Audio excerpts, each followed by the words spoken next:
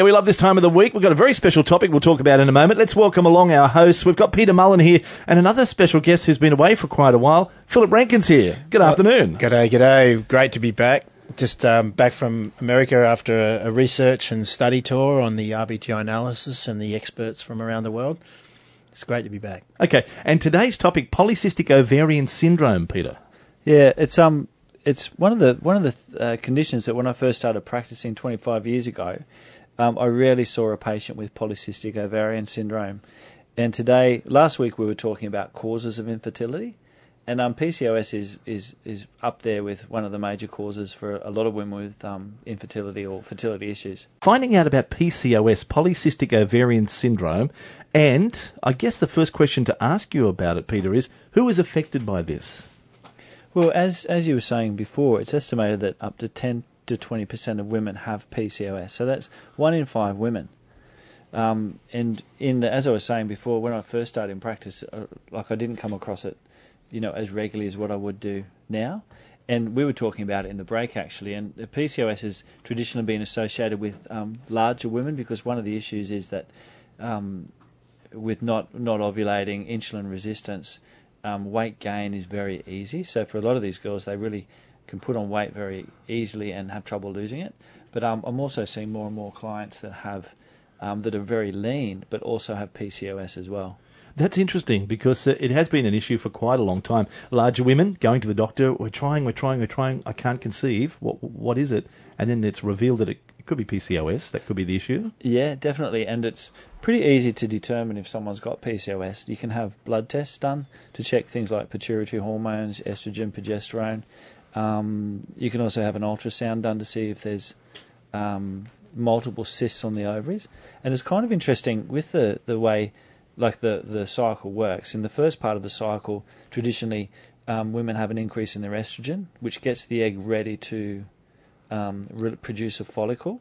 So normally what happens at ovulation, the ovary does produce a little cyst, and then at ovulation, that cyst bursts or ruptures and releases a couple of eggs, and the lucky egg gets to go down the fallopian tube. And then that burst cyst, that little sore on the ovary, actually becomes the corpus luteum. So it produces the progesterone in the second half of the cycle, and as that little sore heals up, that's when the progesterone levels drop, and if there's no fertilization, then the period happens. So one of the big problems with PCOS is that feedback doesn't happen because the cysts get formed and they don't rupture. So they never have. One of the signs is not having a period, basically. So that you need that second part of the cycle, the progesterone and that progesterone dropping to signal then the pituitary to start to rev up the estrogen production. So it makes a tremendous... Does insulin play a role in this with PCOS? Absolutely. And that's been put forward as one of the causes for PCOS is insulin resistance. So the insulin resistance in the body is then inhibiting new growth? What it does is because there seems to be a genetic component with PCOS as well. So it sort of runs in families, obviously, and with insulin resistance, again, there can be a genetic predisposition. So with insulin resistance, it's where from eating too many carbohydrates, calling on the pancreas to produce too much insulin, the insulin receptors on the cells lose their sensitivity. So all of a sudden the insulin doesn't work anymore to get the sugar out, because the insulin's job is to take the sugar out of the blood and put it into your cells. So what happens with insulin resistance is you lose that insulin sensitivity, so the pancreas is producing more and more insulin, and this insulin, as you said, is having a growth hormone-like effect and causing these cysts to form on the ovaries. And does the insulin itself get weak? You said insulin resistance. The receptors become resistant to the insulin. Right. So the pancreas has got to produce more and more. It's like having a lock, and trying to fit a key in it, but the key doesn't fit anymore, so you've got to get another half a dozen keys and try those as well, and all of a sudden you've got all this excess insulin. And you were saying in America when you've come back, there's major problems with obesity. And major problem. It's you hear about it, we see it on TV, etc. We hear it on programs, but to actually visually see it, there's no question, it's a serious problem. Yeah, and a lot of that's been linked back to, excess carbohydrates and the whole corn syrup in everything, Yes, and yes, very you know, much just so. major problems with our whole food regulation. So, Peter, you mentioned that underweight women also suffer with PCOS. How is that? How do they Well, explain that? I think there's a genetic predisposition with that. So it's genetical. Yeah, and I think that maybe toxic exposure as well. You know, pesticides can have an estrogenic-like effect or hormonal-like effect. You know, we were talking about fertility last week. You know, plastic water bottles, the compounds that leach out of the plastic can have a role as well. Well, also, there, Dave, Peter, question you on this. The insulin resistance, you don't have to be, even in the case of say diabetes, etc. You don't have to be overweight to have. You can still have insulin resistance even if you're lean as well. Is the higher percentage, however, obese? Yeah, absolutely. And we'll talk more after the break about how to go about addressing it. But it's definitely one of the major reasons why we're seeing such fertility issues these days. Now, the question I've got for you, Peter, how do you know if you've got it?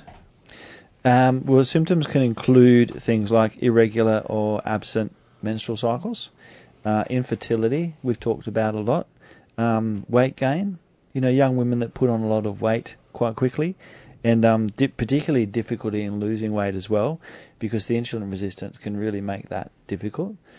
Acne or oily skin, excessive hair or thinning of hair on the head, and obviously cysts on the ovaries as well. Would you be also almost verging on diabetes? Yeah, if you've got insulin possibly resistance, have a checkup?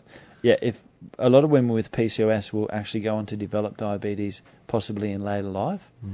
Yeah, look, if they're not really careful. And I just mentioned back from another country, and we're not far behind them. Like the stats on the ill health, the issues that are coming up only now, Peter, in young women. It's not just older women, etc. This is possibly occurring more because of the lack of nutrition, the breakdown and degeneration of the human body, even in young women. Yeah, absolutely. And I think we were talking about this in the break, that, you know, there's a type of PCOS that can come from, a lot of people don't realise, you know, with the oral contraceptive pill, you know, it's been an awesome achievement, you know, and it's been great for a lot of people, but we forget that it's still quite a powerful drug. And I think a lot of young women being put on the pill, you know, when they then go to fall pregnant, some women it can take up to 2 years to get over the effects of the pill. So they develop a form of PCOS, particularly if there's a family history of it as well. So it's interesting that you should say that, because last week we spoke about fertility, and younger women are more fertile. Young women should be more fertile, absolutely, but that's what we're seeing starting to decline. You see, like the need for nutrition, I'll always bring it back to the biochemistry, and the lack of the even nutrition that's in our food today is not supporting the regeneration of new life. Literally. Yeah, literally at that cell level. Now, Peter, what to do if you think you might have PCOS? Well, the first step with something like PCOS is to get tested. You really need to determine that that's what the actual case is. And as I was saying before, there's blood tests you can have done through your GP for pituitary and ovarian hormone levels. One of the hormones that's increased with women with PCOS is, well, there's an overproduction of testosterone. So often there's increased hair growth with women as well. But also, too, just while we're talking about that, there's also symptoms such as anxiety and depression associated with all this hormonal disturbance. So if someone's got PCOS, it's not just a hormonal problem, it's a whole body chemistry problem. So also circulating androgens you want to be tested for, like testosterone, DHEA, which is an adrenal hormone marker. Because there are a few different types of PCOS, from a naturopathic point of view, the great news is that there's a lot that can be done from a natural therapies point of view, you know, to help women with PCOS. And this is the real exciting part. This is the exciting thing. There's a lot that naturopaths can actually do to help women recover from PCOS and go on to have babies naturally, because it sort of falls into our forte a lot in that, and we'll talk about diet first, but it falls into our forte. That's the big area we're good at, is determining what someone's cause of, say, something like PCOS is, whether it's insulin resistance, whether it's post-pill PCOS, whether it's due to toxicity and inflammation and other drivers. So finding out the drivers and the triggers. but diet's the first place that we would start. You just mentioned, just before we went to the break, some more about this. Let's explore that a little further if we could. Sorry, no, this is what I encourage you to listen carefully. The naturopathic remedies and cures really are the exciting part about what Peter's about to share with us. Well, PCOS particularly is an area, as I was saying before the break, that naturopaths can really help a lot with. The main goal, if someone's got PCOS and they're overweight, is obviously to reduce weight and up your exercise regime, which sounds like common sense, but this is where sometimes people need a bit of extra guidance about exactly what type of diet to follow. So with something like PCOS, if there's insulin resistance, you really want to be on a low glycemic diet where you basically reduce your carbs, and sometimes you've got to reduce your carbs quite drastically until you get into fat burning mode, and then you can sort of readjust that. So as I was saying before, for these women it can be very difficult.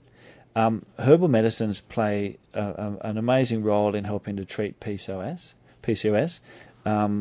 Ones that I often use in practice are herbs like chaste tree, and chaste tree is kind of like it works from the pituitary down, so it actually helps to bring up the progesterone in the second half of the cycle. Particularly, these are beautiful music to our ears. Dave, this is the drugs of health. Yeah. Keep your drugs over there, I don't want them. Licorice is another herb. Peony, withania, again, is a great herb for adrenal and thyroid support. And tribulus, which again, a lot of people think of tribulus as the male, male hormone. But will that help take away the extra hair in that? Yeah, it does. Yeah. Actually, tribulus really helps with pulling it all together and helps with the excessive androgen production. And then two herbs useful for insulin resistance are things like gymnema, and I should bring some into the radio for a little test. Yeah, we should try it. Put that in Philip's water, I think. That'd be good. What you do with gymnema, because it kills your sugar taste. So if you have a few drops of this on your tongue and then eat chocolate or lollies, they taste absolutely disgusting. Wow. Okay. So who can we do that on here? Philip Rankin. Yeah, I'll start. Or Bruce. Bruce and I will have a go. Yeah, Bruce Lewis. We'll do it on air. Yeah. I think that'll be good. So gymnema, cinnamon. Cinnamon, half a teaspoon of pure cinnamon powder in warm water and in a cup of tea in the morning. What will that do for you? It helps with insulin resistance. Okay. Yeah, it's a really good natural herbal medicine for helping with diabetes as well. So low glycemic diet with healthy protein. Coffee should be avoided as well. Coffee has been shown to increase estrogen levels. Is this for the ladies or for men? Well, I think if the ladies are avoiding coffee, the men should avoid it as well. I love my coffee. And it's not forever. I mean, this is the fun thing about the natural health remedies. It's not forever. I mean, you remove this until you fix the problem. And I suspect that coffee would also cause increased estrogen levels in men. Does that mean more hair? Well, more shaving? Means man boobs, possibly. Now, tell me a little bit about Kirsty Bednar and the special seminar that you have tonight. Well, tonight's the second of our great seminars on preconception and natural fertility. And Kirsty Bednar is one of our great naturopaths at Mullen Health. And tonight we have a free talk on from 6:30. And Kirsty's great. She's a real expert in fertility and preconception particularly. A few chairs still available that we could come along? We do have a few chairs still available. Oh, it's a great night. It's very dedicated practitioners to share their knowledge. It's wonderful question time. Every single night's different. And if we'd like some more details on that, how can we find those out? People can either look online at mullenhealth.com.au and they can book through sticky tickets there, or if they would like to phone the office on 4961 4075, then one of our ladies will be able to help them out with tickets for tonight. Okay then. Well, thank you guys. Thanks, Dave. We'll be back again next Tuesday. Thank you. That's Health and Wellbeing. Joining me today, of course, we had Philip Rankin and Peter Mullen. Same time here at 2NURFM, just after the news at midday.